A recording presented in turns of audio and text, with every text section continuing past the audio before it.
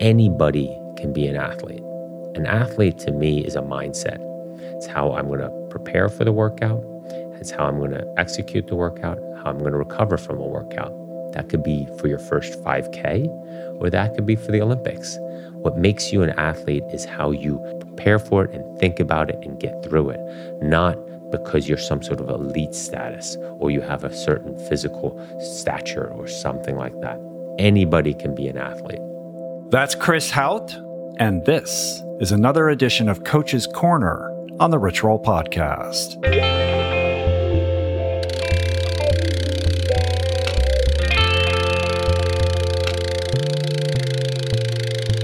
The Rich Roll Podcast. Hey everybody, welcome back to the show, the podcast, where I dive deep with the world's best and brightest across a wide spectrum of wellness-related topics and themes. Everything from mindfulness to nutrition, entrepreneurship to spirituality, and pretty much everything in between, including, in the case of today's episode, tools and insights from the world of endurance for both high performance in sport and life. My guest today, making his latest in an ongoing series of appearances on the show, is none other than two-time Olympian, former professional triathlete, Ironman champion, and age group Ironman world champion, and one of the world's most respected endurance and ultra-endurance coaches, who also happens to be my coach, Chris Hauth. And we got a great show in store for you today. But first,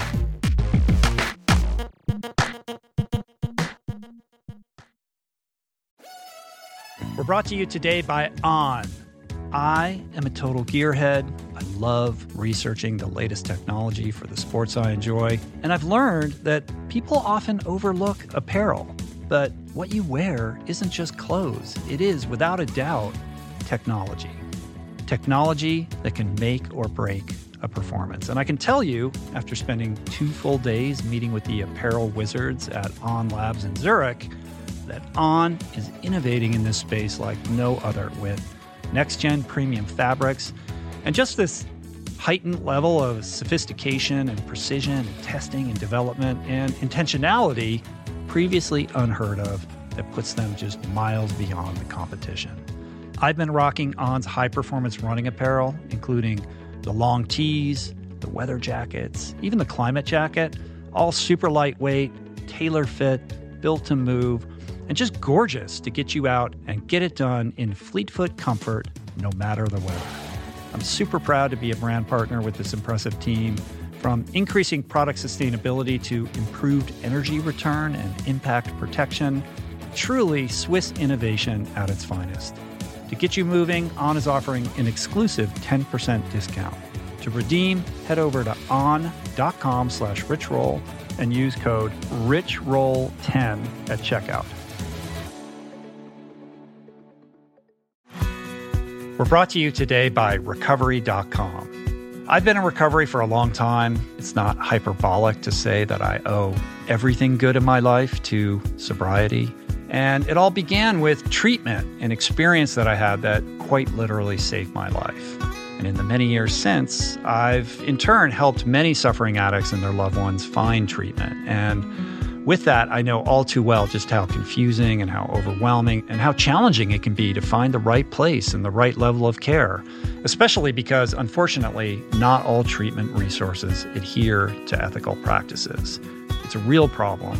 A problem I'm now happy and proud to share has been solved by the people at Recovery.com, who created an online support portal designed to guide, to support, and empower you to find the ideal level of care tailored to your personal needs. They've partnered with the best global behavioral health providers to cover the full spectrum of behavioral health disorders, including substance use disorders, depression, anxiety, eating disorders, gambling addictions, and more. Navigating their site is simple. Search by insurance coverage, location, treatment type, you name it.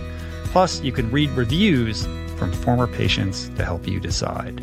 Whether you're a busy exec, a parent of a struggling teen, or battling addiction yourself, I feel you. I empathize with you. I really do. And they have treatment options for you. Life in recovery is wonderful, and recovery.com is your partner in starting that journey. When you or a loved one need help, go to recovery.com and take the first step towards recovery. To find the best treatment option for you or a loved one, again, go to recovery.com. I'm super proud to announce my next venture, Voicing Change Media. This beautiful consortium of thinkers, storytellers, artists, and visionaries, all committed to fostering meaningful exchanges and sharing thought-provoking content. Voicing Change Media will feature shows like The Proof with Simon Hill, Soul Boom with Rainn Wilson, Mentor Buffet with Alexi Pappas, Feel Better, Live More with Dr. Rangan Chatterjee, and The Conversation with Amanda de Cadenet. You can explore this network and all its offerings at voicingchange.media.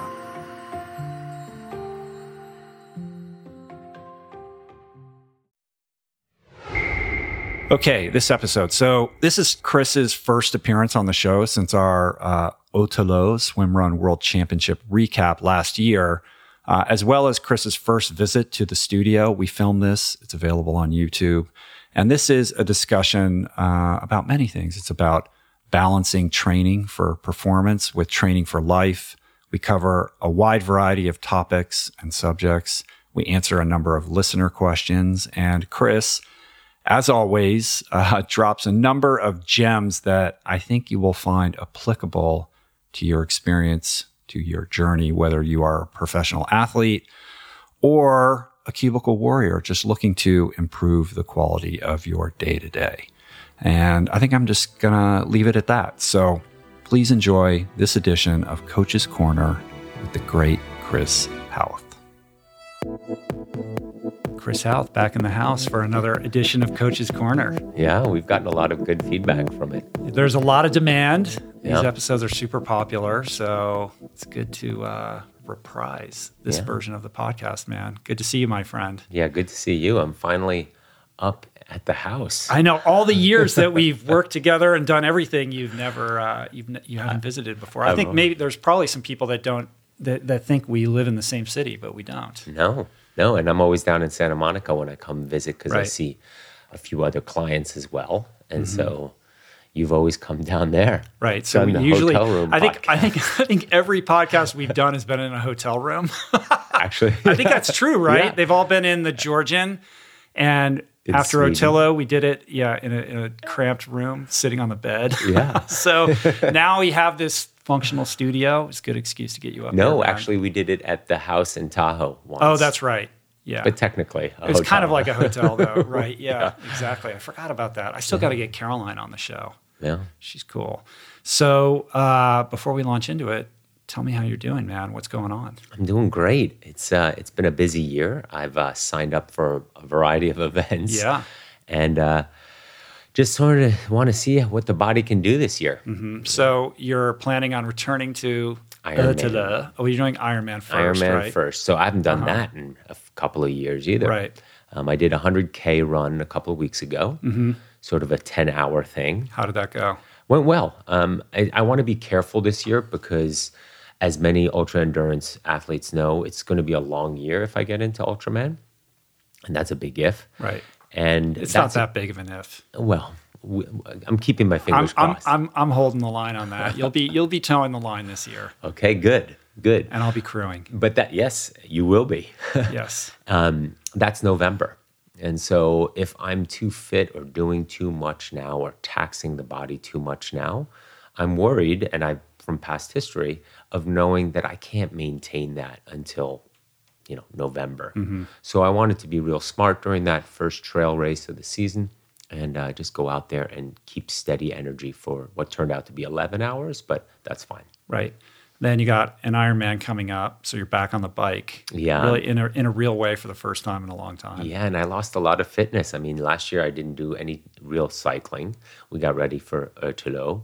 I did a half Ironman in there, but I mean, Right. you can sort of fake your way through 2.5 hours of biking, but not through 6 hours of biking. And then Otelo, you're yeah. cheating on me with a new partner this year.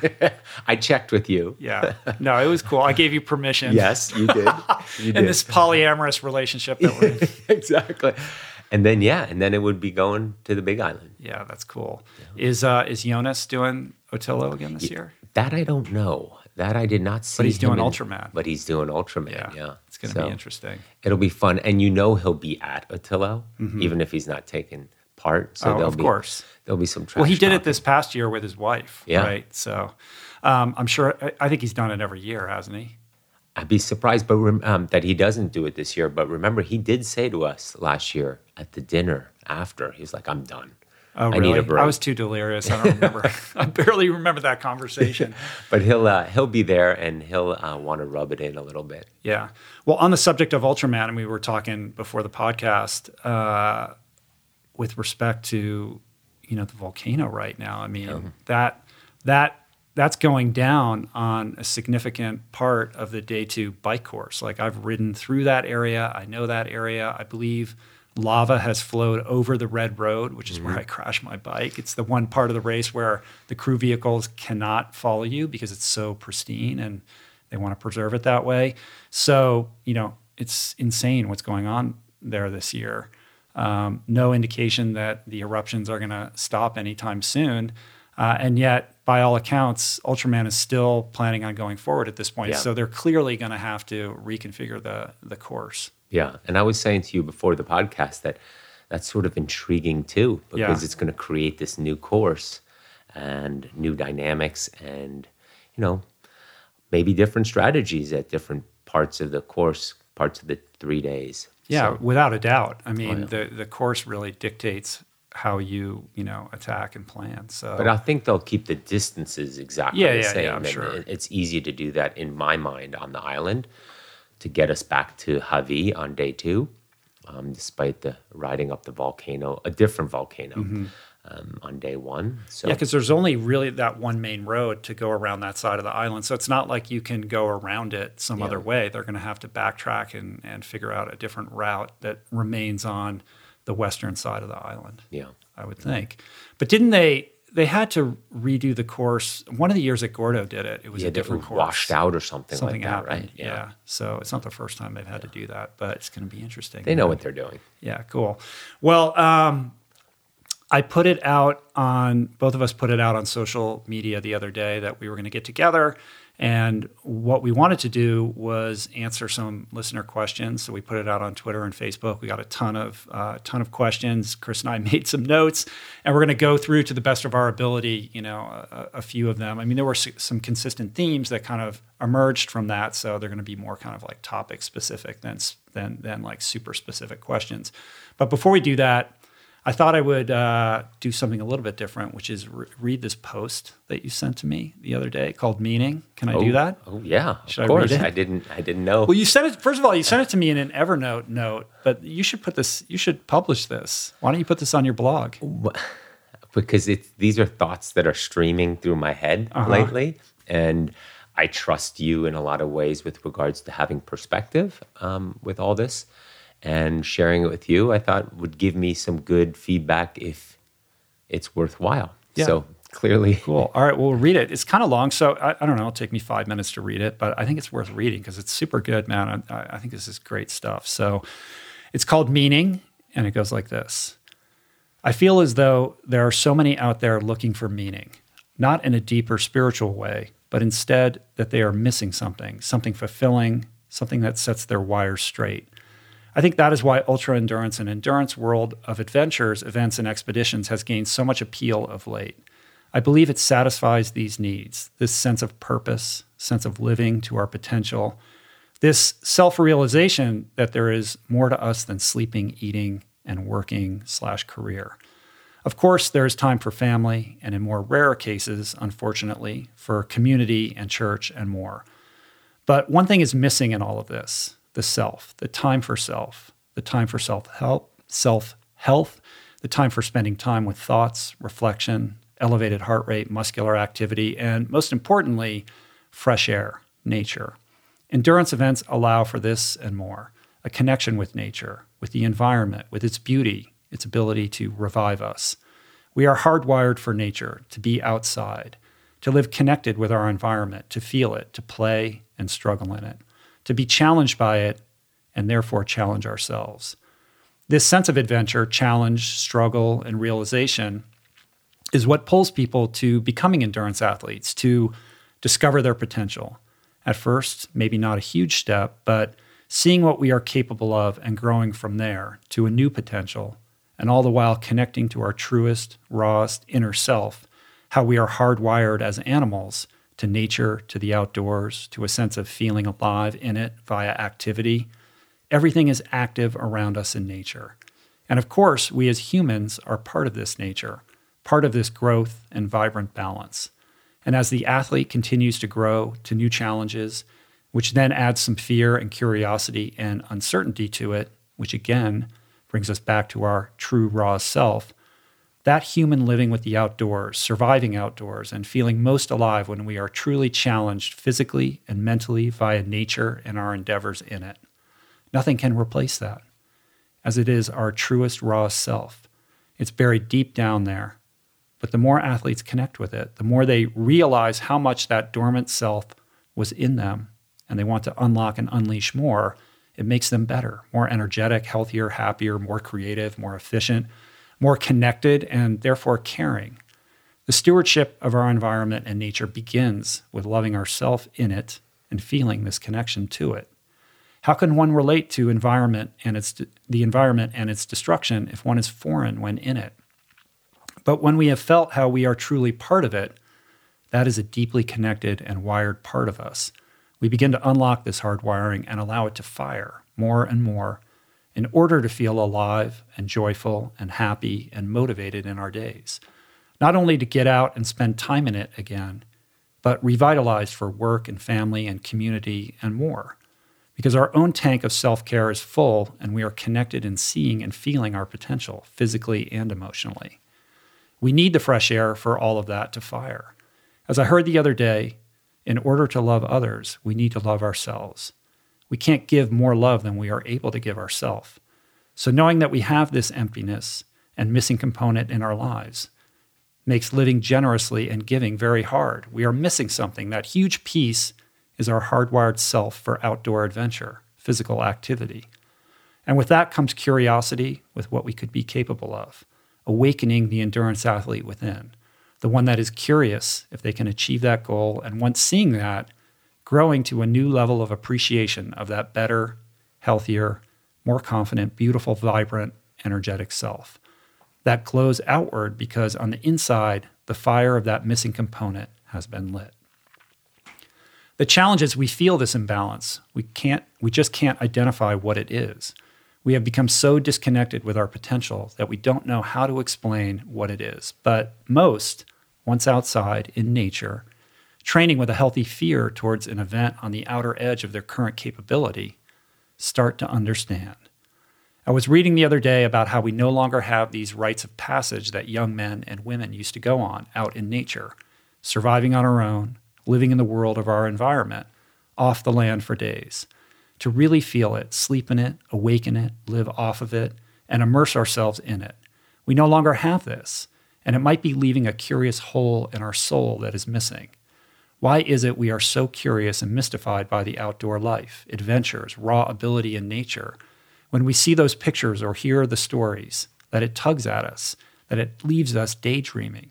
Because we are drawn to it, it is who we are, how we are hardwired from thousands of years of living in nature, in balance with it, surviving in it, being challenged by it, being overwhelmed by it, feeling alive on the ocean or in the woods, in the mountains or the desert. It all has its effect on us. We all think back to the beautiful moments outdoors, alive. Have we been sterilized to our fake lighting, fake transportation, fake shelters, fake space we call our property? We have ignored this fundamental part of us for too long. Where is our danger? Our use of all our senses, or our unease? Where are we truly challenged in body, mind, and soul? Not at work, not at home, but in play, in the outdoors, or anything close to it.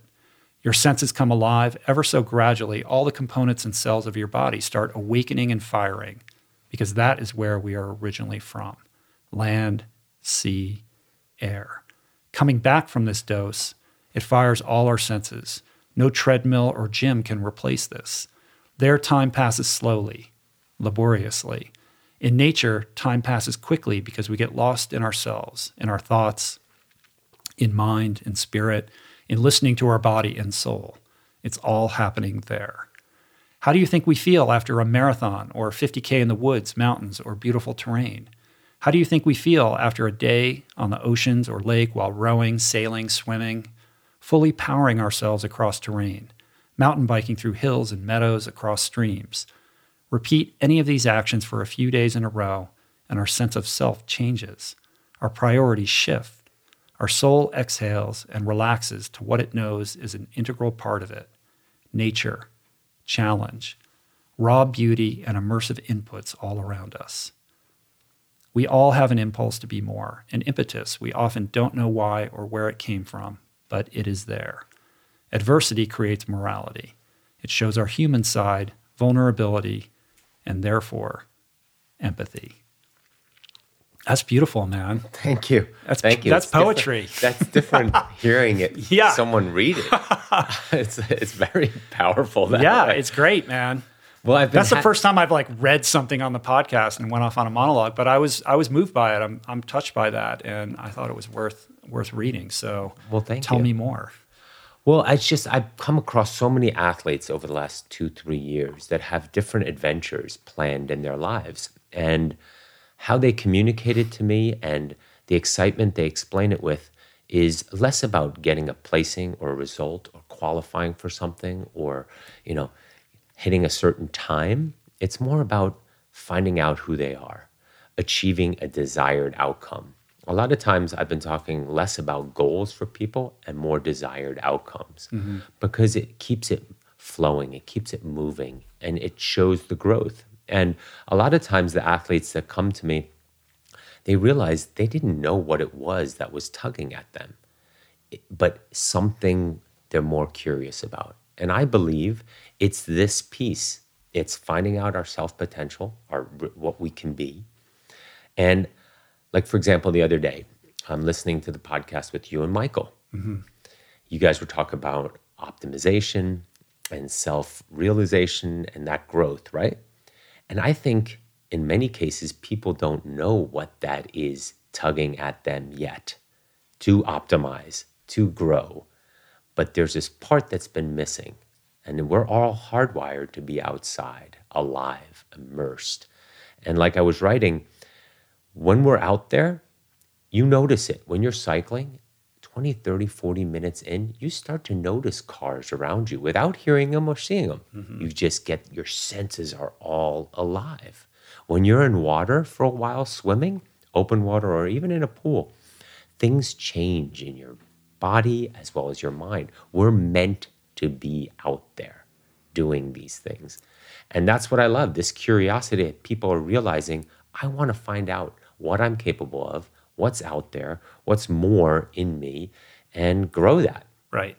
Yeah, I think you completely nailed it. And, we were also talking before the podcast about how more and more of your athletes are now embarking on, adventures of their own self-styling or, bizarre things that you've never coached anyone for. It used to just be, a marathon, an Ironman, an Olympic triathlon or something like that. And now you're seeing much more diversity and creativity in this space. And I think it's exactly what you're talking about. And I also think it's that yearning for more, like that person who maybe doesn't understand self-realization or doesn't really have their finger on the pulse of what exactly is tugging them. Their first impulse might be they have that yearning. They don't know exactly quite what it is. So I'll sign up for a race. I'll do a 10K. I want to be in the top of my age group, but that's not really what it's about. Yeah. It's that piece that's missing inside of them to connect with that part of who we are, who we've always been.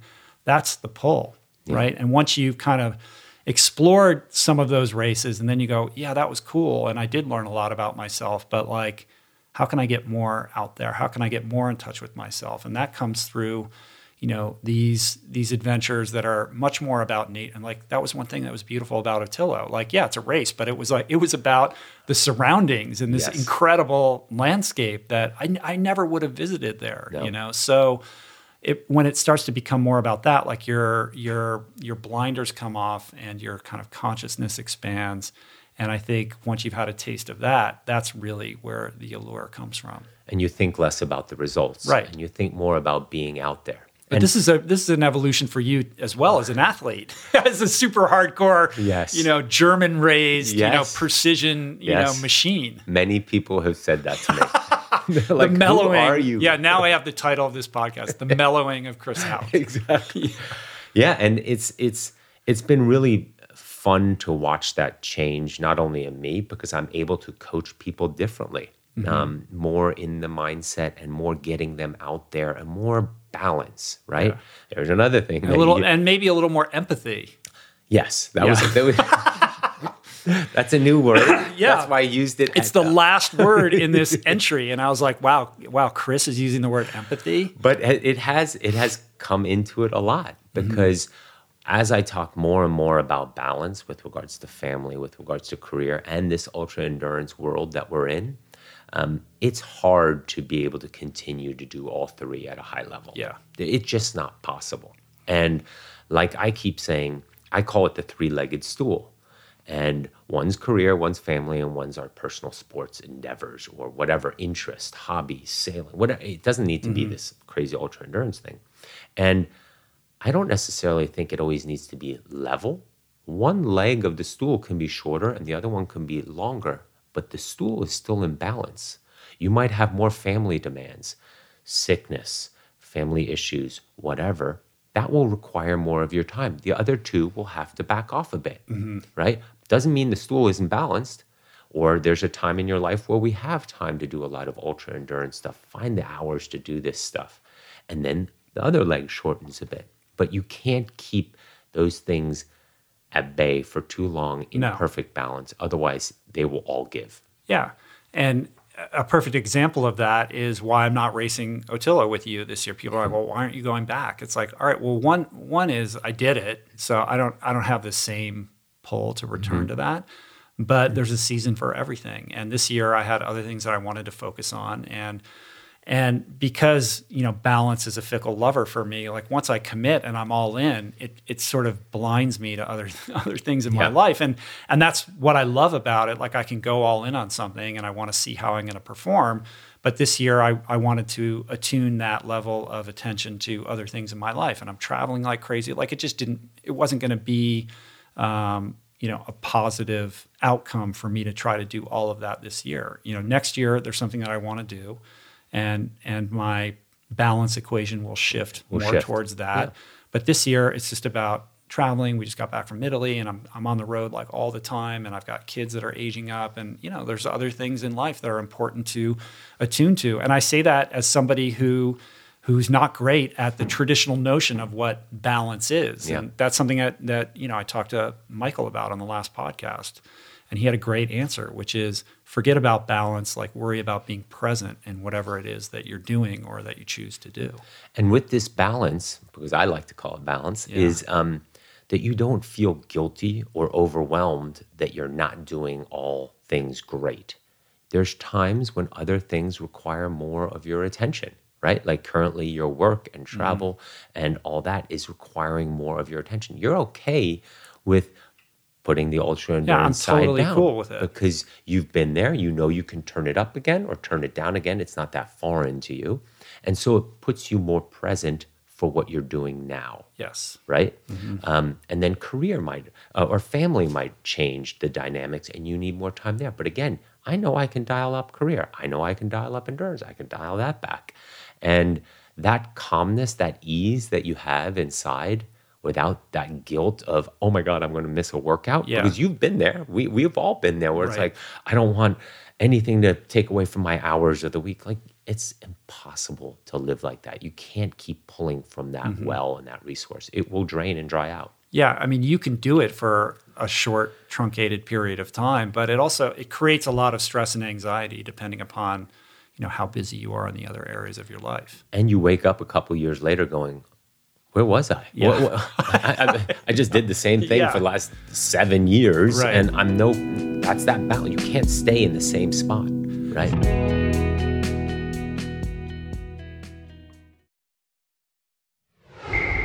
So as somebody who's always been an athlete, I mean, you literally never retired. You went straight from being an Olympic swimmer into being a professional triathlete, now a coach, continuing to compete, ultras.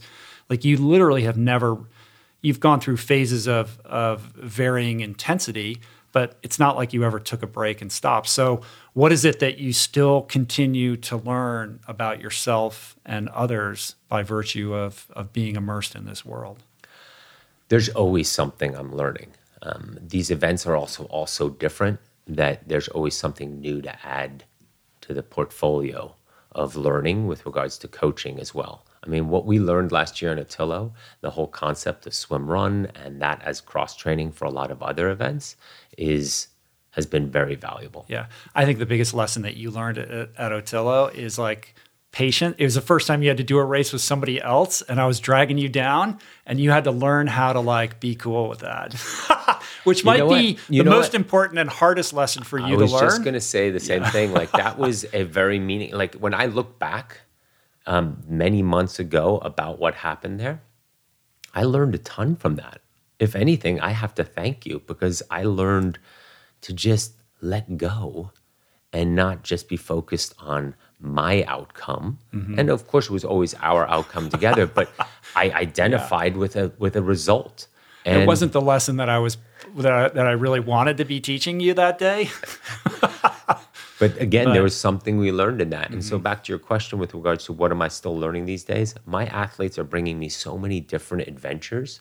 I mean, there's not a week that doesn't go by where my athletes aren't researching what they want to do next. And they send me this bizarre race in like Mongolia. And I'm like, oh, that's sort of cool. How would we prepare for that? And so then I start going out and doing some of the training blocks for that out of curiosity to how I'm responding to that and then to apply it to them. Right. I mean, the part that I need in my coaching is having gone through it because it really allows me to connect with what I'm thinking, what I'm observing, and then can connect with the athlete to calm them and build confidence in them that we're going to do this because I've been there, I felt it, and we'll be fine. Right. From the experience in Sweden last year, and as somebody who's going back this year, what did you take away just sort of tactically and training wise that you're incorporating into your preparation for that race this year? Because and we talked about this before, but the whole the technical aspect of the running totally threw me for a loop, and I was like, I thought we were going to be trail running, and it wasn't anything like that. And I was like, man, I would have done a lot, a bunch of different kind of strength training stuff. Which I'm doing this year, a different type of strength training, and as well as more vertical and lateral stuff with regards to the jumping that we did, the side rocks, box jumps, moving sideways, burpees. The other day we had a swim practice where we had to get out of the pool, not just do the push up, but completely get out. And sure enough, I had everybody in my lane doing burpees because if we're going to do this, if we're going to get out, might as well do some intensity and high heart rate with it. Yeah. And then get back in and swim a 400 and so forth. But no, I think it's more being able to handle the impact and stresses of that day on the lower legs, core, stability, lower leg strength, and so forth. Right, cool. All right, well, let's take some questions from the audience. Yeah. You want to do that? So we made some notes here, and they're more, like I said, they're more like thematic or topical. But maybe the first thing that we can kind of talk about, and we have a whole list here. I don't know how many of these we're going to get through, but we're not doctors. That's one thing. No, we're not. We don't even play doctors on the internet. Yeah, there were a couple of very specific questions that required somebody with medical education to answer. Yeah. And it's not our place to give advice, even if it's high-level advice on that, because when it comes to certain things, you want to have clear insights from a medical professional with regards to heart rate. There was one question that I think was worthy of discussing because there's a lot of confusion around it, which is stretching. Should you stretch? And if you should you do it before your workout, after your workout? What's your thoughts on that? Because there was like a conventional wisdom swimming around for a while. Like when we grew up as swimmers, it was all about stretching. Yes. And then there was a period of time where it was like, if you're a runner, you should not stretch. Yep. But I think this attention to stretching is now coming back. Yeah. I'm definitely a believer in stretching. I don't believe in the old school stretching before you're even warm enough and going, right? If anything, the muscles have to be warmed up, loose, supple, and you're able to use the effect of a warmed up muscle to stretch it. I personally prefer and recommend my athletes stretch after their workout in order to retune themselves with their body, see where the niggles are, sort of get that recalibration going. Did you ever experiment or buy into that idea that stretching is bad? I did. You did? I did. I've made plenty of mistakes over the last 25 years. And, the part that why I brought it up is where I've noticed stretching can cause issues, that if the muscle is not warmed up, you are doing little micro tears. Yeah, and the you can injure yourself. The likelihood of those micro tears in the muscle goes way up. I'm not saying you will, but it goes way up, the likelihood, if you're not relaxed, loosened up, warm, blood flow. Yeah, I was somebody who's always been super flexible naturally, and that lent itself, in swimming, where flexibility is a big part of it. And then for a couple years, I did that thing where I was like, okay, well, they're saying that if you're running a lot, you shouldn't stretch, and I didn't do it. And then I lost a lot of that flexibility, and I've been trying to get back to it and regain that, because I think that lack of flexibility has led to some imbalances and some problems that I've had to work through. So I think it's super important. And when you're time crunched, it's the thing you don't want to do, or you want to blow off, or what have you. But I think it's super important. Yeah, and I'm a proponent of anything where you're tuning in with your body. You're taking a moment to listen to it and hear what's going on. And stretching will tell you that, where you're looser, where you're tighter, what side you can do something on, you can't do it as well on the other side. Little things like that. They're just part of that bigger picture of listening to your body, what it's expressing itself to you. Right. Recovery. Huge fan of recovery. So for somebody who's just trying to wrap their head around, maybe they're new to the world of endurance sports, they're time crunched. What is some? I mean, this is tricky to get into because it's so person specific. Like, how hard are you training? How experienced are you? Like, et cetera. But if there are some general principles, guiding principles around how to recover, and some techniques around recovery that you could share. Well, sleeping is by far the most important component there. What happens in your body while you're sleeping cannot be replaced by any supplements, by any shakes, by anything out there, right? I'm also a big proponent of recovery days. It's so hard for so many athletes to just take a day off. And the constant theme and the feedback from those days is, well, I almost feel worse on days I'm not doing anything. I like to just get a little blood flow going. And B, when I come back to training, let's say after a day or two off, I feel lethargic and slow and disconnected. Well, that just shows how far in a hole we probably were. It's like that adage where you go on vacation and you don't set an alarm clock, and then you notice actually how much sleep you need. It's the same thing with a day off or 2 days off from, especially in ultra endurance training, because we get to the state of, I wouldn't call it numbness, but it's this overall fatigue that we don't realize how deeply fatigued we are until we take a few days off and get some good sleep. Yeah, and I think in this world, it attracts a lot of very driven type A personality people, and it requires a different kind of discipline to put the brakes on and slow down. And I think the extent of your recovery comes with like understanding how much recovery you need and how to do it. Really just comes with experience. It comes with experience. And again, back to the theme that we're probably going to have on all these questions is listening to your body. There's a lot of ways beyond your morning resting heart rate, beyond your general data that you can use to see how you're responding to the training, and therefore if you need recovery. One of those being how much you're eating. Your hunger is a huge sign of how you're absorbing the training load or not. Your sleep needs and what time you're going to bed, as well as how you're waking up and how lethargic you are. Your heart rate during the training, if it's super low and suppressed and just won't respond despite doing some higher intensity efforts, those are all starting to be signs that you're on the far end of what I call overreaching. You're not overtraining, but but you're getting to that edge. You're overreaching the edge. Right. And as we know from a variety of publications out there as currently, stress plus rest creates the performance gains, not just the stress, which is called training. Yeah, you get faster and stronger in the periods between your workouts, Exactly. not during your workout. Yeah. But I think one of the kind of underrated or underappreciated aspects of participating in these kinds of sports is that it really does drive you to connect with yourself in a way that most people don't. Like we're all in our heads, we're in our cars, we have earbuds in, we're sitting at our desks, and we're not sort of inclined to pay attention to the signals that our body is sending us. And it's not until you sign up for a race and you start taking your preparation seriously that you become like this extra sense comes alive where you start to like pay it, like, why am I feeling this way?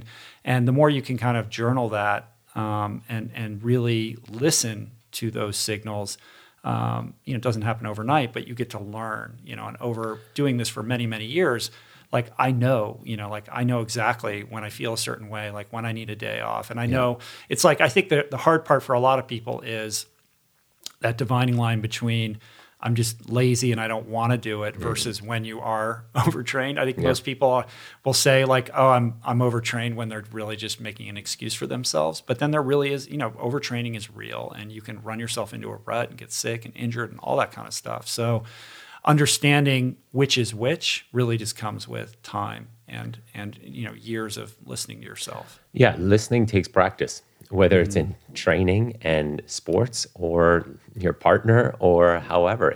Listening takes practice, and being able to hear your body's signals takes practice. That's why most people freak out in a taper, because the volume comes back ever so gently, gradually, and they expect because the volume came back, they should suddenly feel better, right? Well, I've had 3 lighter days. Why am I not getting faster yet? Well, you're so far removed from your fresh self, it's going to feel awful for the next few days. Yeah.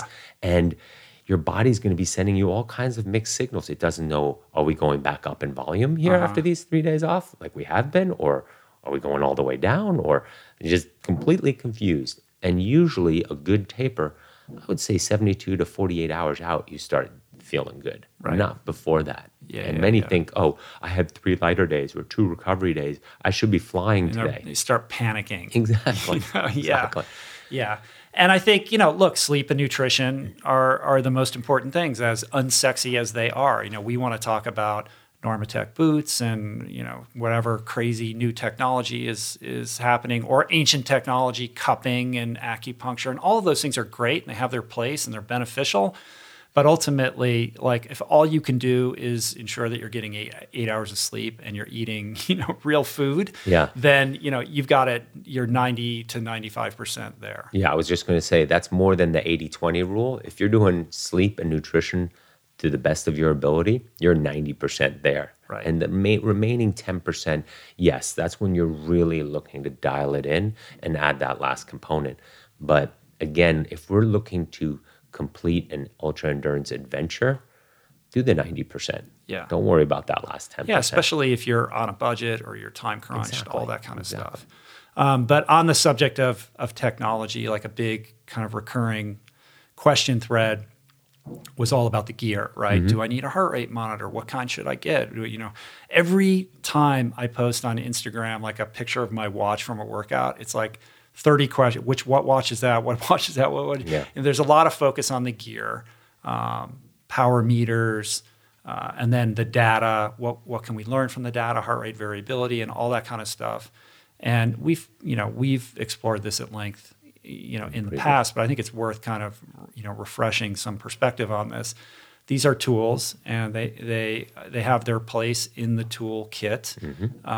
But once we become dependent on them, or we become focused on them, or we feel like we have to have them in order to train, I think you've kind of lost the plot. Yeah. And, I'll turn it over to you by just saying this. Like when we were growing up as swimmers, you become we were talking about that like mind-body, connection that you get. I know, and that after many, many years of swimming back and forth in a pool, that if somebody said, okay, do this 100 in a minute, or do it in 55, or do it in 110, that you could hit it within a second, and you would also know exactly what your heart rate is without any devices, because that connection is so strong. And I think these tools can help you forge that connection. But if you're using them and you're so reliant on them that you're not connecting with yourself in that way, I think you're missing the point. Yeah, they're tools. They shouldn't dictate the workout. They should help you do the workout better, right? And so if you want to be in a zone, whether that's zone 2, zone 3, zone 4, they will help calibrate your sensations with what's actually happening, and the two calibrate itself. You don't need one to dictate the workout. Just because it says zone 3 or zone 4, but you're getting sick, you're getting injured, you're completely fatigued, you didn't get a lot of sleep last night, you have young kids and got no sleep, whatever. There could be a zillion reasons where you say, you know what? This might not be the best choice right now in how I'm doing this workout. I'm going to listen to my body. And when it comes back in tune, and the heart rate monitor and so forth, it works well. Right. Just a quick question, by the way, with regards to swimming. I was thinking today, because I just swam, do you swim with your eyes open or closed? Eyes open. Okay. I swim my eyes closed. Do you? Yeah. Because when you were just saying we know exactly with a minute or 58, I was thinking today I'm swimming with my eyes closed in a completely random pool, right? Pali High in this case. And I just know when to open my eyes for the turn, just because I'm so used to the timing of I'm getting close to the other end, and I open my eyes back up. I don't... Really? Have you always done that? I pretty much remember exactly how in 50-meter pools I always loved it because I can close my eyes longer. Right.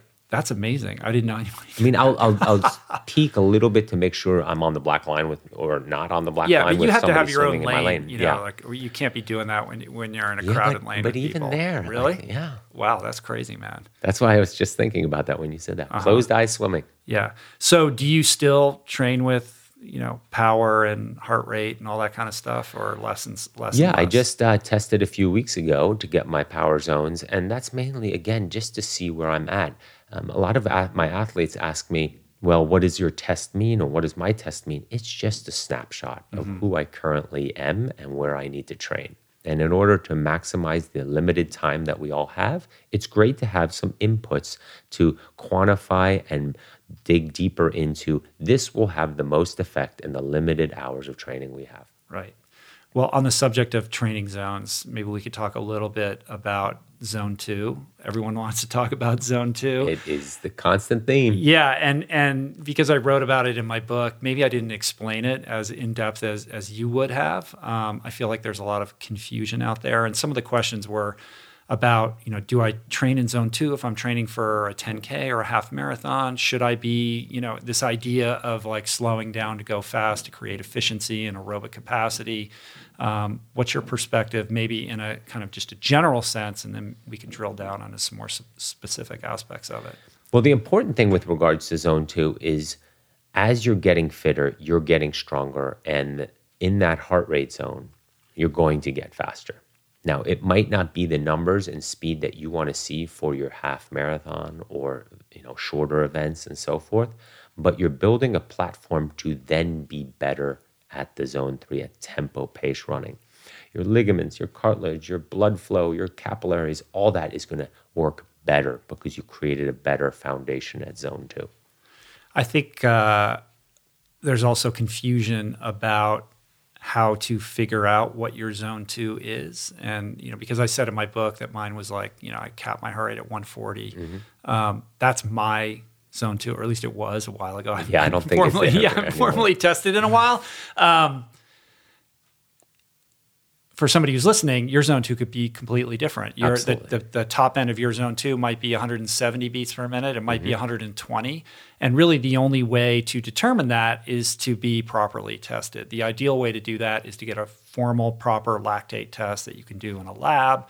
Most big cities or university towns, there is the capability to do that. But if somebody's listening and they want to do their DIY version of that, what's the best way? Because people ask me that all the time. I've found that doing 5 1-mile repeats for the Europeans, I would even do 2 kilometers, but you can keep it to 1,600 meters at a track with 1 minute rest at 90 to 95% effort. So about 10K effort, not 10K pace, because you don't want to start these 5 1-mile repeats at a pace, because then you're monitoring, you're controlling the output. It should be pretty hard. And the average of that pace and the averages of that heart rate gets us pretty close to what's called threshold heart rate, zone 4 in this case. And around there, that's your anaerobic threshold. Anaerobic threshold. Others know it as lactate threshold. And from there, we deduce back to zone 2. And over the years, I've gotten to a point where it's not only quite close, because I've done literally thousands of these, that after a while, the athlete actually says, do I really need to pay $200 for a test? Yeah. But also, I also separate the zones by 5 to 7 beats so that people don't get into the gray area between zones. So when you do that, you get your zone 4, then you can dial it back to see where zone 3 is and zone 2 is. And it works quite well. It's usually a good 30, 40, 35 beats below your lactate threshold, zone 4, or anaerobic threshold. All right, so you're doing these mile or 2 kilometer repeats. And you're wearing a heart rate monitor. At almost best effort. Right. And you're recording your heart rate after each and your pace after each. And we don't necessarily use the pace to determine the zones, or we don't. But when you do the test again on your own in 6 to 8 weeks, you want to see the pace have improved, either at the same heart rate zones or same pace, but the heart rate zones are lower. Usually, very rarely do we see the heart rate zones go lower at the same pace, because you're still going at almost best effort. So the heart rate is still going to kick really high. Right.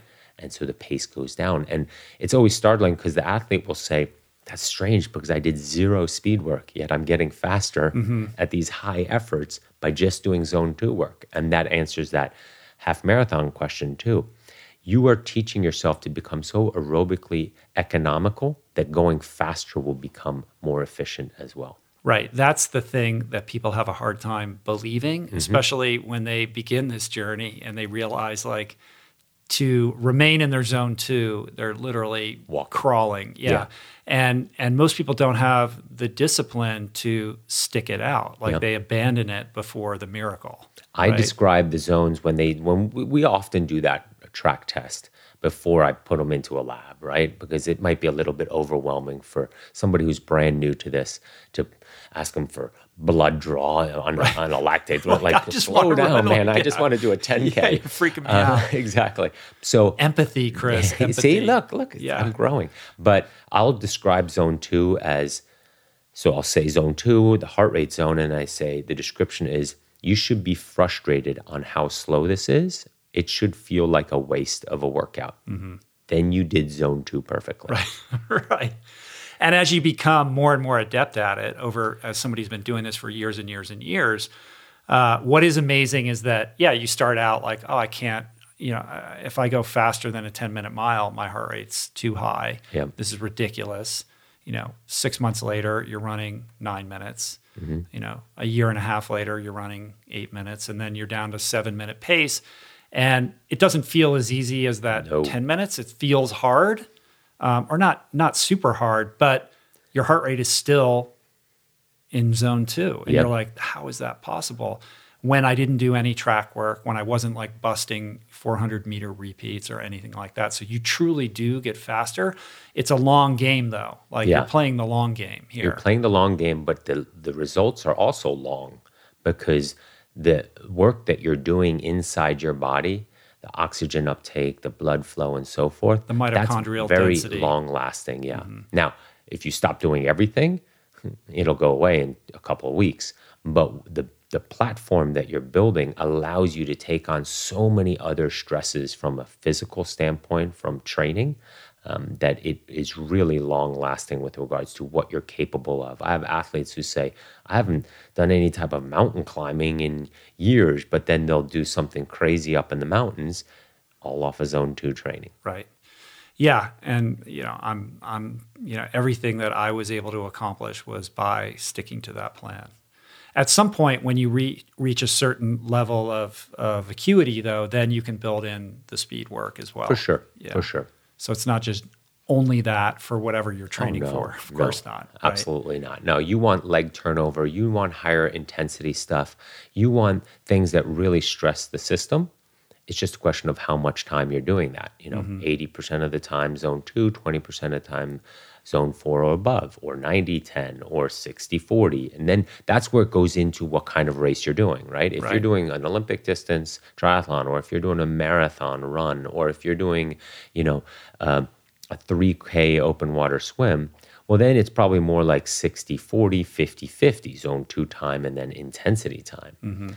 But if you're doing something super long, you're going to increase that zone 2 aerobic activity, but you still want leg turnover. You still want that VO2 effort so that your oxygen uptake also gets the other side of the spectrum. It's just so taxing on the system that you have to be very careful on how long they are, how much recovery you're getting, and how frequently you're doing them. Right.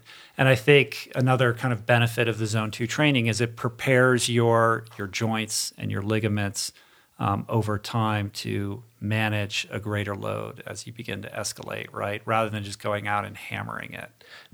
It provides better consistency because you stay healthier, and you can come back the next day and repeat the workout day after day after day, build layer upon layer upon layer. And the other discipline it builds is your mind. If you can show the resilience early on to stick to your zones, your ability to stick to your pacing for an 8, 9, 10, 15-hour event will be a lot better, right? Because you're going to be able to start slow and finish fast. Yeah, everybody thinks discipline is being super hardcore, but it's really just control. It's how you modulate all of this. Exactly. And being able to, sit the ego down and do, what is on the piece of paper for you to do, even if you think like, oh, I want to go harder or I want to go slower. Well, and in the endurance races that are out there, whether running, swimming, biking, triathlon, whatever it is, finishing fast feels way better than getting past and slowing down. And your ability to not slow down, as we've said before, that you can work through that in your mind, but also motivationally getting past continuously and beat up. And I want you to last in this sport. I want you to sign up for the next event because you felt good and energetic and enjoyed it. And you were passing people those last few miles. Right. That's going to keep you in this sport, keep you healthy, keep you growing your endurance, keep you motivated. Not walking and, nothing worse than the cheers of "you can do it, you're looking great and doing it," and like you know you could technically run, but you just paced it wrong. Right. And those cheers aren't for you to finish. Those cheers, you're feeling awful. Your head is down and you're miserable. Yeah. We don't want that.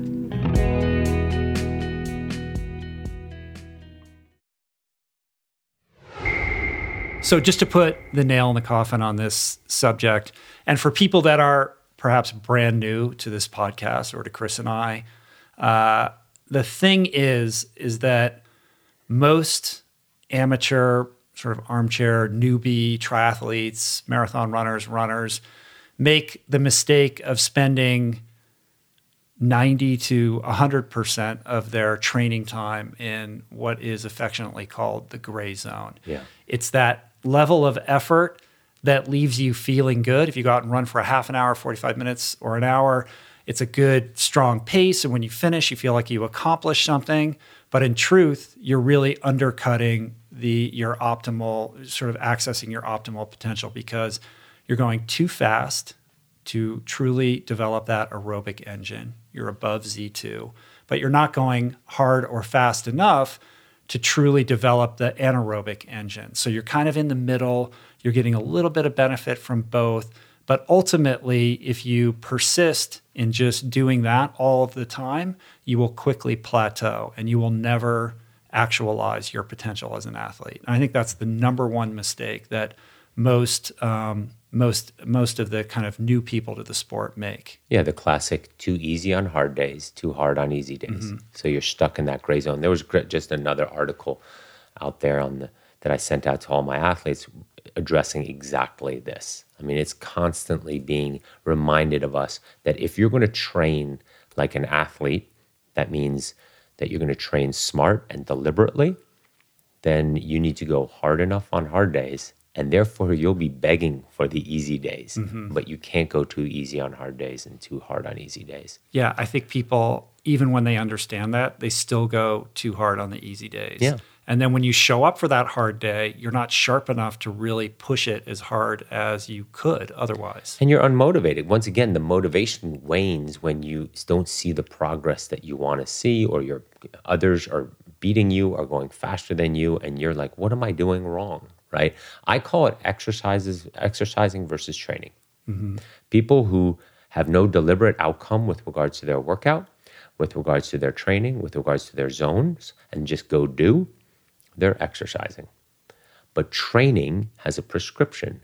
Training has a desired outcome. Training is a puzzle piece that fits into the bigger picture. And if you're going too hard on easy days and too easy on hard days, you're exercising. Yeah, it's really an exercise in as well as in checking your ego, especially in the era of Strava. Everybody wants to post, the epic workout.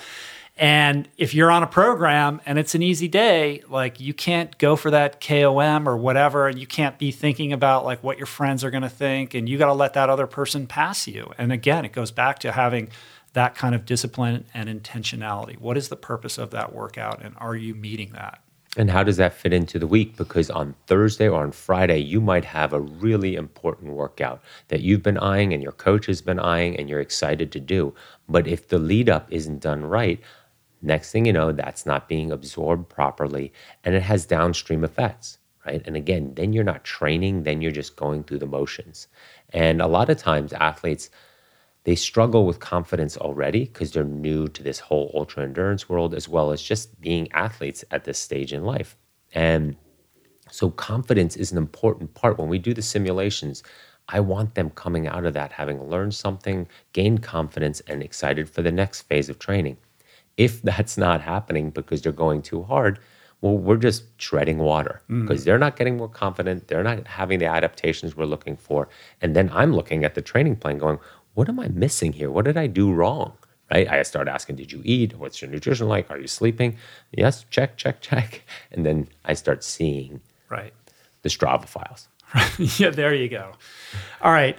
Here's a question from Paris Lyles. What are the top 5 most important things you should be doing if you are new to endurance sports? 5. Wow. Can you come up with 5? Well, number 1 is consistency, right? You want to be able to find the ability to do it back to back to back, to layer upon layer. And it doesn't need to be a lot of hours. I mean, we have people that think they need to train 15 to 20 plus hours in order to do that. But 30 minutes a day, 20 minutes a day is plenty good. But if you can come back the next day and do something aerobic again. And remember, aerobic doesn't mean you're only cycling or running or swimming. Your heart doesn't know which activity you're doing. As long as you're in that zone, right? You can be doing jumping jacks. If your heart rate's up in that zone, it's just pumping, it's doing its work. But it could be any of many sports. So consistency is important. The recovery and the sleep, I think, is very important. I think nutrition, more and more people are realizing how vital that is to any type of performance that we're asking from this amazing tool called our body, right? You've got to fuel it effectively. And a lot of people seem to think as younger people, like, I can throw anything in there. I'm training tons of hours and it doesn't really matter. Well, you wouldn't put crap in your car, right? And ask it to do well at the track. Same thing with fueling your body and taking care of this precious thing, because in 20 years from now, it's going to wonder what you did to it. So now we're at 3. Do you have anything to add for 4 and 5 while I'm thinking about it? I think a big one is not getting caught up in the gear. I have 2. That's the first one, because that acts as a barrier or an excuse for a lot of people. Like, well, I can't get into it yet because I can't afford this or I can't afford that, or what's the best running shoe. And those become impediments to just getting out and beginning. Yeah. So don't worry about the gear. Work with whatever you have. Yeah. That stuff comes later. If you get more enthusiastic and more kind of invested, then you can have that conversation and explore that. But just begin, I think, is a big thing. And that kind of dovetails into the second point that I was going to make, which is, you don't need all of your questions answered before beginning either, especially when you're new. Yep. You want to know exactly where you're heading, what it's going to look like. Every question that you have, and you're going to have a million questions, and that's normal, will be answered as well over time. And so again, don't use that as a barrier to just signing up for a race and getting started. Yeah, and beating yourself up about the workouts too much is a big issue. And it's sort of what you were just saying. Getting started is the key, but then life will get in the way and you will miss a workout. And therefore, you didn't get all the layers going as you want. That doesn't mean you can't restart or get 3 days in a row or get 4 days in a row or go back to 2 days in a row. It's all making a difference. Right? Yeah, being flexible and malleable. Exactly. Well, whether that comes with balance, as well as what I always like to say is progress, not perfection. Be a little bit better today than you were yesterday. And that 20-minute jog makes you better than yesterday because it accumulated on where you were yesterday. And progress, not just perfection. It starts this snowball to an avalanche of getting fit. What about people that can't afford to hire someone like yourself? They want to run a marathon, they want to do an Ironman, whatever it is that they want to do. There's so many training programs online. I haven't really, because I have you, I don't go and look at all that kind of stuff. I know there's tons out there, and I'm sure some of them are good and some of them aren't so good. So if somebody's trying to figure that out for themselves, what is your advice? Well, there's two things. One is back to that progress, not perfection. A lot of the training plans that are out there, just because you're not hitting every single last detail doesn't mean you're not getting a benefit. Use it as a guide and do the best you can. It will help you just to get out there and do it consistently.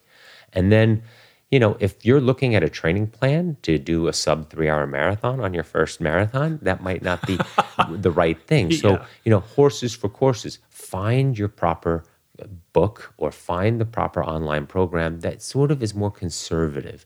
If you train too slow, it won't hurt you. If you train too hard, it will likely hurt you. You'll get injured, you'll get demotivated, or you won't have the progress that you're looking for. Are there any training programs that you're aware of, like specific ones that you think are good that you can recommend, or no?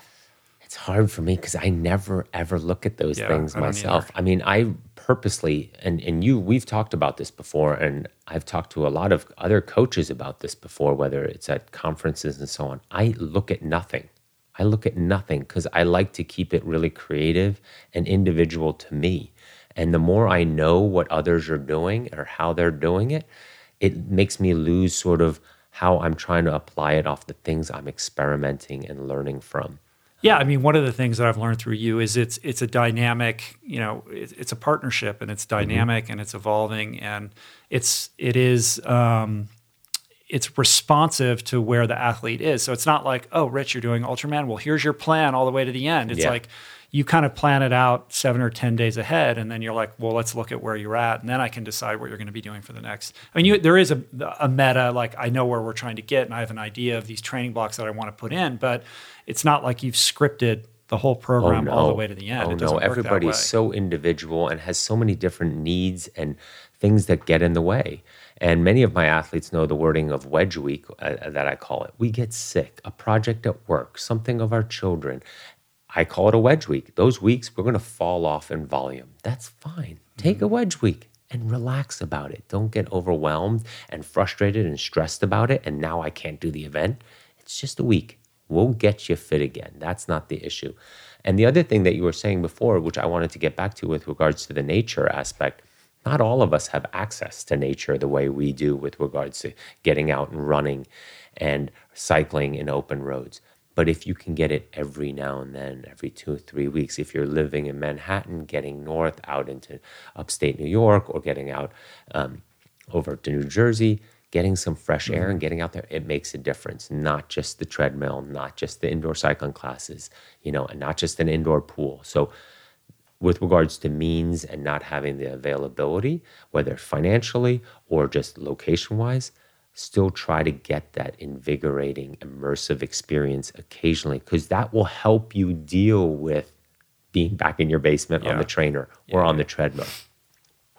Injury. Let's talk about that for a little Yeah. bit. Kind of came up a second ago. There were a bunch of questions about persistent injuries. Somebody was like, my calf keeps getting injured, or coming back from injury. So first of all, let's take that first piece. Like people who are consistently, persistently getting injured in the same way time and time again. Yeah, I would look at your training, your habits on how you're training. I would definitely look at nutrition. And I would also look at some other imbalances in the body on why this keeps coming up. Oftentimes, just because you have a calf injury doesn't mean it's in the calf. Absolutely. And so once you sort of, again, start listening to your body and sort of ruling out certain things and being smart about recovery and resting when niggles come up, because in ultra endurance training, and we were talking about this earlier, in ultra endurance training, the volume that you're doing eventually, even if you're just starting out, it's new to you, so it is volume for you. The body, the volume will find the injury. It will find the weak spot. And if you have a hip injury, or if you have a knee thing, or if you have a shin splint, or if you have a potential for a stress fracture, It's coming out. It's coming because the volume will find it. The pounding on the body will find it. So when you listen to your body and you hear it coming, you've got to take action, right? And not just Dr. Google, but rest, right? Not right away think the sky is falling. Rest and see how your body responds to that rest and allow it to come back. And with regards to coming back from injury, again, patience and discipline and allowing everything to come back in a more holistic way with other imbalances being worked out and core and stability. I have an athlete currently, she has a stress fracture in her femur, and she was very upset. You know, it's like her season is definitely limited now, right? But instead, we had a conversation of, listen, I'll get you fit again. This is not a question of getting you fit. Let's use this time for opportunity. Catch up with your family.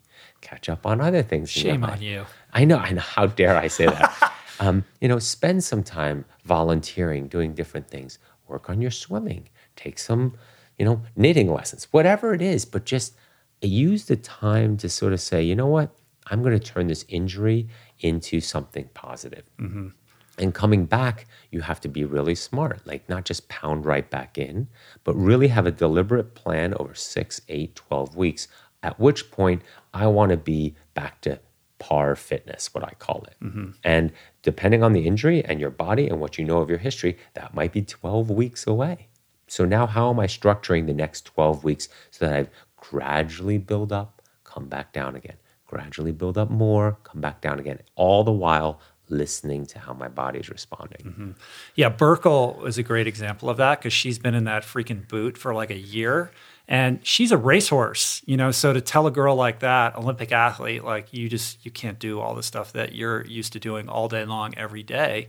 I think it was a really huge emotional challenge for her. And she chose to kind of share it openly on social media, which I thought was really cool, like how difficult it was for her, but also to treat it as a growth opportunity, to grow in other areas, which is really cool. And it's like, look, if you're in the game for any extended period of time, stuff like this happens. Yeah, and out of fairness to her is that she's also been wired all her life that people have taken care of her injuries because she's in the sort of the Olympic system, and there's people with eyes on it and paying attention and monitoring and blood tests and so forth.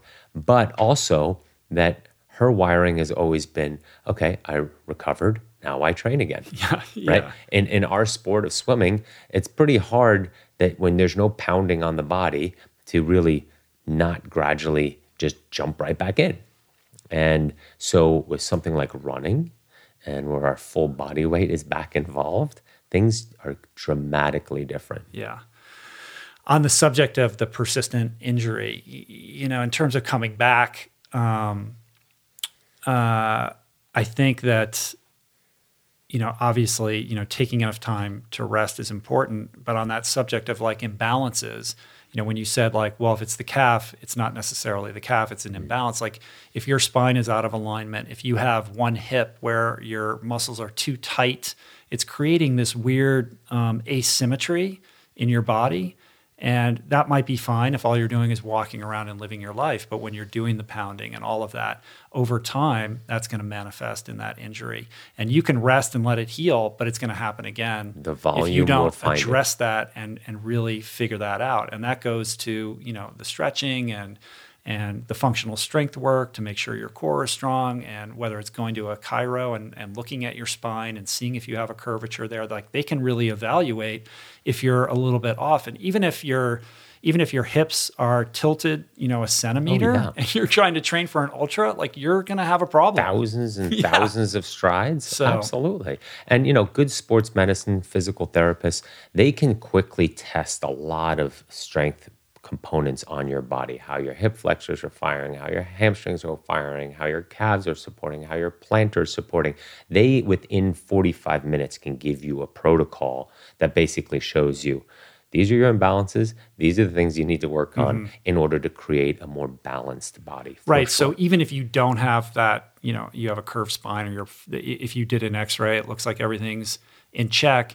If you're weak in your core or in your functional strength, when you go out and train and you start to fatigue, your technique denigrates, right? Yep. You start to hunch over, whatever. And you use the big muscles. Right. And then that's going to lead to a problem where that weaker muscle is going to contribute to an injury. Yeah. So it'll find it. It's just because of the hours and the time out there. The body will find the injury when you're doing that much pounding. 40 times your body weight is what running is on the ankles, on the knees, and so forth. So that's a lot of weight to consider that your poor joints have to carry that, and how that sort of shoots through the rest of your body, whether it's hip, whether it's knee, whether it's lower back, right? And if there's an imbalance, it'll find it. Right. All right, we got time for a couple more here. One I think that would be good is how to maintain your enthusiasm, stay engaged with the sport after you've just completed a race, or perhaps when your motivation is waning. Yeah. Well, I mean, for me, and a lot of my athletes know this, I'm just such a big believer in the journey and what we're doing and why we're doing it. If we're looking for just that specific outcome and we don't know that life goes on after that certain day, it's going to be really tough when that day comes and passes and you feel no different. Sure, you're proud of your accomplishment. And don't get me wrong, I believe in being proud of the work you've done and putting meaning behind it and purpose and belief behind it, because if it's important to you, that's good enough, right? But as we're training through these ultra endurance events, what I was writing about is it's that beauty. It's feeling that alive and invigorated. And if you're missing that, you're not listening to your body. You're not being present, like we talked about, with how lucky you are to be doing this training outside in nature, immersing yourself in it, and feeling that dopamine release that will want you coming back. If you're just doing it in the gym, in a box somewhere, you don't get that same release. You don't get that same stimulus, and you don't feel that vibrancy that is in you that you get from finishing a long workout. You might be tired, but you still feel awesome. Yeah. I also think that it's important to really inventory the extent to which you're kind of growing as a person by virtue of doing this. Like, are you becoming a better person? Is it enriching your life?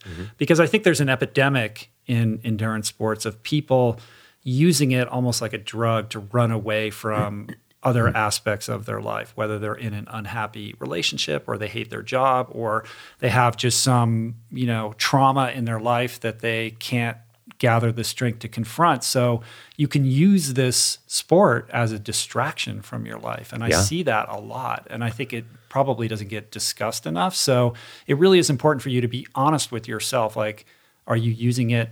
Are you participating in it in a healthy way? Motivation will wane. It's just the nature of motivation. It's a short-term thing.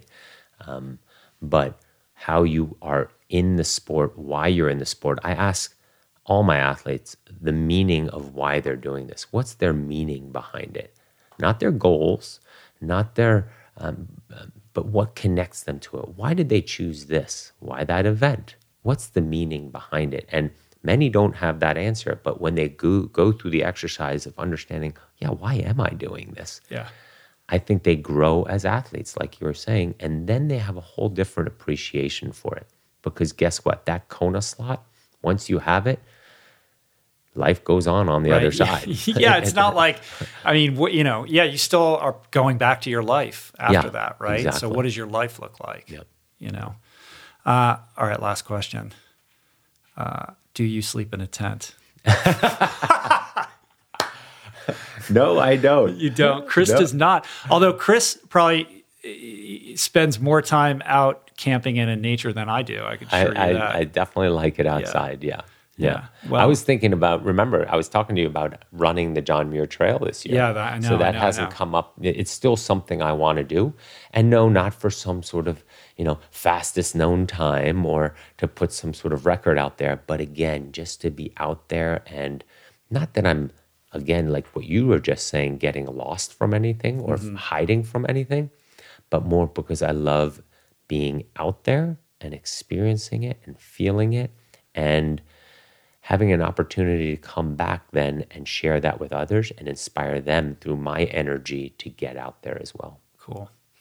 Awesome, man. So I think I want to close this down by sharing a few thoughts on a blog post that I came across that was written by Jason Koop, who we're both friends with. Jason's an amazing ultra runner as well as endurance coach at Carmichael Systems. I got to know him when we were pacing Dean Karnazes at Badwater. So I spent a couple of days with him. Super cool guy, incredible athlete.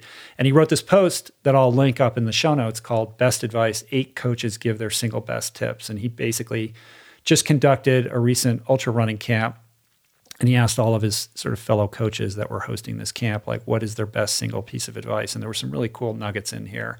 The first one was, don't count yourself out, right? So what do you think about that? Well, just be confident in yourself. And the other aspect, what he's probably talking about there is it's a long event. And just because you go through one valley, there's plenty of peaks ahead. And you can have a slow first half and still win a race. That's the beauty of ultra endurance. Nothing is over until way, way, way further down the line. Yeah, I just had Des Linden in here 2 days ago. So we were talking about that very thing. Like, she was like, this race is not happening for me. And she starts sacrificing herself for everybody else except herself, only to find herself, within striking range at mile 22 and takes the lead. Like, I know, it was incredible, right? Yeah. So the peaks and the valleys, just because you feel lousy, it's a long day. It doesn't mean that, it will change and you could come back to life. You hear it all the time. And the fitter you are, the more time that you have spent in Z2, the more likely you are to be able to resuscitate yourself and come back, I think. So not judging yourself and like ganging up on yourself emotionally and mentally when that happens. It's an emotional day in general. So of course there's going to be peaks and valleys. It's so immersive and there's so much going on and you sacrifice so much to get ready for this. You should be emotional, but allow yourself the full event. Embrace what is difficult and uncomfortable, says Darcy Murphy. I love that. It just makes you stronger, right? Your ability to deal with adversity, right? And like I was writing earlier, your ability to deal with adversity and be vulnerable just makes you a better person on the other side. Learning how to swim for the first time, doing your first ultra, feeling foolish doing something on a bike, not knowing how to clip in your pedals, all those things, feeling vulnerable just makes you realize, oh man, maybe I should be more empathetic to people. This great epiphany that you had. It's crazy. It's amazing. I mean, that was a big theme of my recent conversation with Jesse Itzler, who I know you know as well. His constant, sort of push to put himself in uncomfortable situations. And when you do that, time slows down, like because you come alive in a way that you just don't when you're stuck in your routine. And what I said earlier, what do we have these days that really create fear and challenge in us? A work project doesn't create fear and challenge. Our family and life and community life doesn't really create fear and challenge. But we as human beings, as animals, are wired to deal with fear and challenge. And that just makes us more alive and connect with parts of us that we didn't even realize we had because we'd overcome adversity and embrace those challenges. But it contradicts every message that we're exposed to every single day that pushes us towards luxury and comfort and ease. And So that's why you sleep in a tent. counterintuitive. It's part of it. Yeah, it's part of it. It's part of it, yeah. This one I love. For every 1 minute you spend training your body, spend 2 minutes training your mind. Yeah, it's a great way to say it, but I also think you get the benefits of one-to-one. Like, you don't literally have to set the clock, but you're training your mind at the same time all the time. And understanding and listening again to your mind is a very hard thing to do. And that's why the longer you go into ultra endurance, the more you have that opportunity to spend some time inside your head. When you're running through the night or you're out in a trail for hours upon hours, whether you're hiking, running, however, or cycling in the middle of nowhere, your brain starts working inwards and starts just listening to what the thoughts are and clearing things out. It's a very meditative process, but it's also very important for us. And every time you confront and overcome some kind of mental barrier, or you accomplish something that you didn't think that you could, that's like push-ups for the soul, right? You've then had that experience, and your perception of your capabilities and what is normal shifts. Yeah, the new normal, the new floor, right? Mm-hmm. What used to be far, a 10K, now you're running marathons. You think 10K, I can do a 10K. And it continues to grow like that. The brain is the same way. The Iron Cowboy, James Lawrence, was in town the other day giving a talk, so I went to introduce him, just kind of provide a little introduction to him and host a little Q&A after his talk. And I'd never watched him do. He does like a full keynote like presentation, and I watched him deliver. Like it was quite something. Like he really figured out how to tell this story about doing 50 Ironmans in 50 days in 50 states, and very well. But the predominant kind of overarching theme of the whole thing boils down to really the mental game, like what he had to confront in his mind in order to accomplish that. And that really took primacy over we all think of it as being this impossible physical challenge, but it was his mind that really allowed him to carry it. And understanding how to develop that level of like mental resilience is the differentiator between people like him or David Goggins or these other people that do all these amazing things and everybody else. Yeah. I mean, your ability to come back and deal with the pain and deal with the adversity and deal with the fatigue and also deal with the uncertainty, that builds incredible strength that you can apply everywhere. Mm-hmm. Yeah, the next one on this list is cultivate grit, which is kind of similar to what we just talked about. Yeah. Being vigilant, though, is a big part of grit, and that is not allowing the internal narrative to talk you out of anything. Mm-hmm. Surround yourself with good people. Mm-hmm. Good coaching. Not to be, good coaching. That's certainly one person that you need. But you also don't want to be around people that pull your dreams and desired outcomes away from you, right? Yeah. Energy sucking versus energy giving. And that believe in you and grow your confidence. Because again, if it's meaningful to you, that's enough. Be proud of that. Accomplish that goal and be proud that you stuck yourself out there in order to accomplish the goal and did it. It's a great thing. There's the adage that you are the average of the 5 people that you spend the most time with, which I think speaks to that. But beyond that, I think also it's worth stating that whatever challenge you're facing, endurance challenge, ultra endurance challenge, that it is you and it is an individual sport, and yet it's not. It is a team sport. Whether you need formal crew or you don't, it doesn't matter. The people that you have surrounded yourself with, that you're spending the most time with, whether they are directly or indirectly involved in the pursuit of that goal, the quality and caliber of those relationships are integral and often determinative in terms of whether you're going to achieve that goal or not. And it's part of that balance. If you're out of balance there and you take too much energy from your support around you, your family, your work, you're not going to be able to sustain it. Yeah. The next one is kind of obvious. Be really, really physically prepared. Well, yeah. I mean, it's sort of what we said last year for Attilo, right? I mean, I'd rather be over-prepared and deal with the things that I can't control on race day versus be under-prepared and sort of flailing. Right. Yeah, there's the idea of lining, towing the line at the start line, knowing that you're not physically prepared. And many people not something I have the ability to do that, to figure it out, but their desired outcome is usually not being met. The next one is from Jason. Adapt. Yeah. There's many things in ultra endurance events, and especially ultra running, which is what he's talking about, that you cannot control on race day, on event day, I call it. I don't like to call it race day, on event day, because weather and terrain and competitors and your stomach and niggles, all those things can come up, right? And we've trained so much for this one day, for this event day, and you have to be ready to adapt to all the things that will go wrong. Things will go wrong. It's too much distance. It's too much terrain. It's in the middle of nowhere usually. You're not doing a 50-miler on a track in downtown San Diego. So be ready for that. But that's where the fitness ties in. If you have the fitness and a really strong platform to go from, you will be able to think better and adapt, to make better decisions when those things go wrong, right? That's why I believe so much in this huge level of fitness, because your thinking ability stays really strong when things start going wrong. Right, and part and parcel of the mental preparation for such an event requires kind of mindfully developing your emotional agility, so that you're not, even if you are thinking clearly, you could still be an emotional wreck and get thrown off your game. So the more you can kind of train yourself to roll with whatever gets thrown in your direction, the better off you're going to be able to quickly adapt.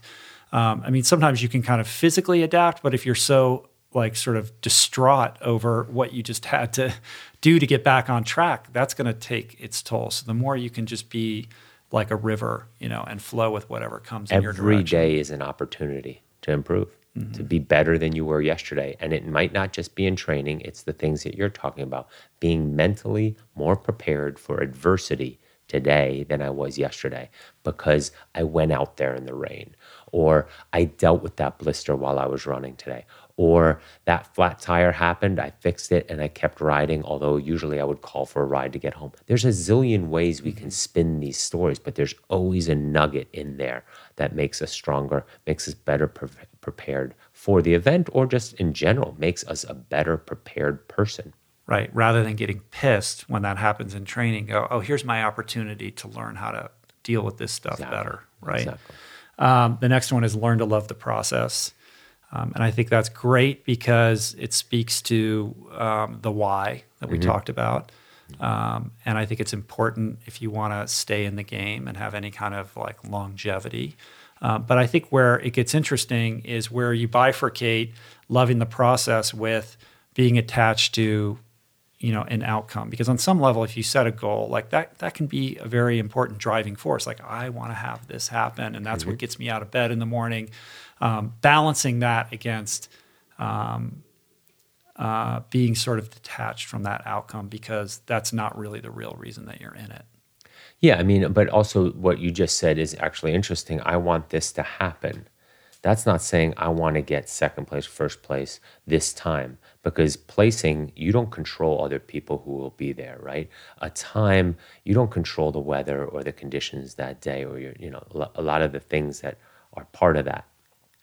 Wanting something to happen is still sort of a desired outcome. There's ways to shift that. And I'm not saying to take your goals and sort of make them less meaningful, but if you don't love the process, the training is going to be very difficult in the ultra endurance world, because the one thing that I would have probably added to that list that coaches have all learned is what your traits are in the rest of your life, at work or with family. They rise to the top in ultra endurance training. Yes. You can't hide from that. No.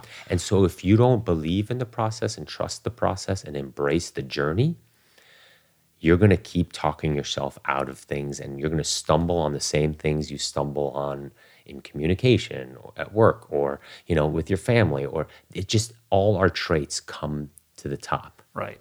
And that's why, endurance sports, ultra endurance, they're really a metaphor for life. And all of these tips are equally applicable to if you're not an athlete and you're listening to this, like this is good advice for whatever it is that you're dealing with or whatever it is you're trying to accomplish in your life. And before we say something that we lose a couple of listeners, anybody can be an athlete.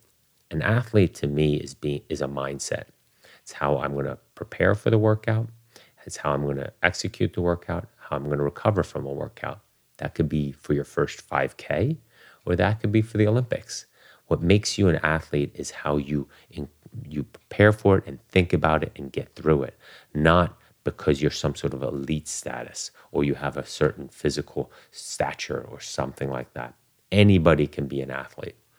That's beautiful, man. I'm glad that you pointed that out. And I think it's a good place to end it with one caveat, which is that there is one more piece of advice on this list. Yeah. And what's so poetically beautiful about it is that the last piece of advice is practice self-empathy. So you ended your post with the word empathy, and this list of 8 pieces of advice from Jason ends with the word empathy. It's all coming together. Yes. It's all coming together. So yes, practice self-empathy. Empathy for others, but empathy for self too. Yeah, forgive yourself. Forgive yourself. You can't do this if you're looking to be too perfect. You're going to make a lot of mistakes. I've made so many mistakes in 25 years of doing this, and I continue to make them every day. Mm-hmm. Awesome, man. Great to talk to you. Yeah. Any parting words you want to leave before we shut this down? I'm just still blown away by hearing you read my words there. That was pretty... I've never had anybody do that. Now you have to publish it so I can link it up in the show notes so everybody can read it. Yeah, well... So you'll have to teach me how to do that. All right. Well, we'll talk about it offline. Yeah. Awesome, man. Thank you so much. Of course. Super helpful, inspirational, and always great to see you, my friend. Yeah.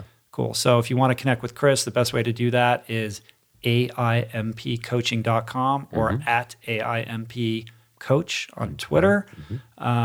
Weekly Word Podcast. That's right. Weekly Word. How is your podcast adventure going? It's going good. It's actually going great. I answer all these questions. You do? Okay. Every single time. It's all about right to it. And we should point out that in going through all the questions, Chris had said, oh, well, I just answered that in my podcast, so there was a bunch that we skipped over. So if you feel like your question was not answered, what Chris does on his podcast is really dive deep and get into the weeds on all of this kind of stuff that you guys out there who want to geek out on endurance sports would love. So the Weekly Word Podcast, you can get it on iTunes, wherever you listen to podcasts. Yep.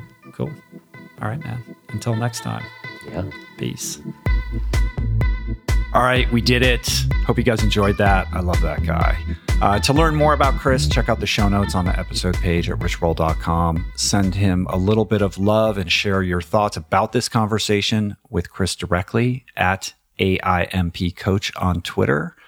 And if you're looking for nutritional guidance, I would highly suggest that you check out our meal planner, the Plant Power Meal Planner. It's at meals.richroll.com. And what you get is access to thousands of plant-based recipes, literally thousands, all totally customized based on your personal preferences. Like, what do you like? What do you not like? What are you allergic to? How many people are you cooking for?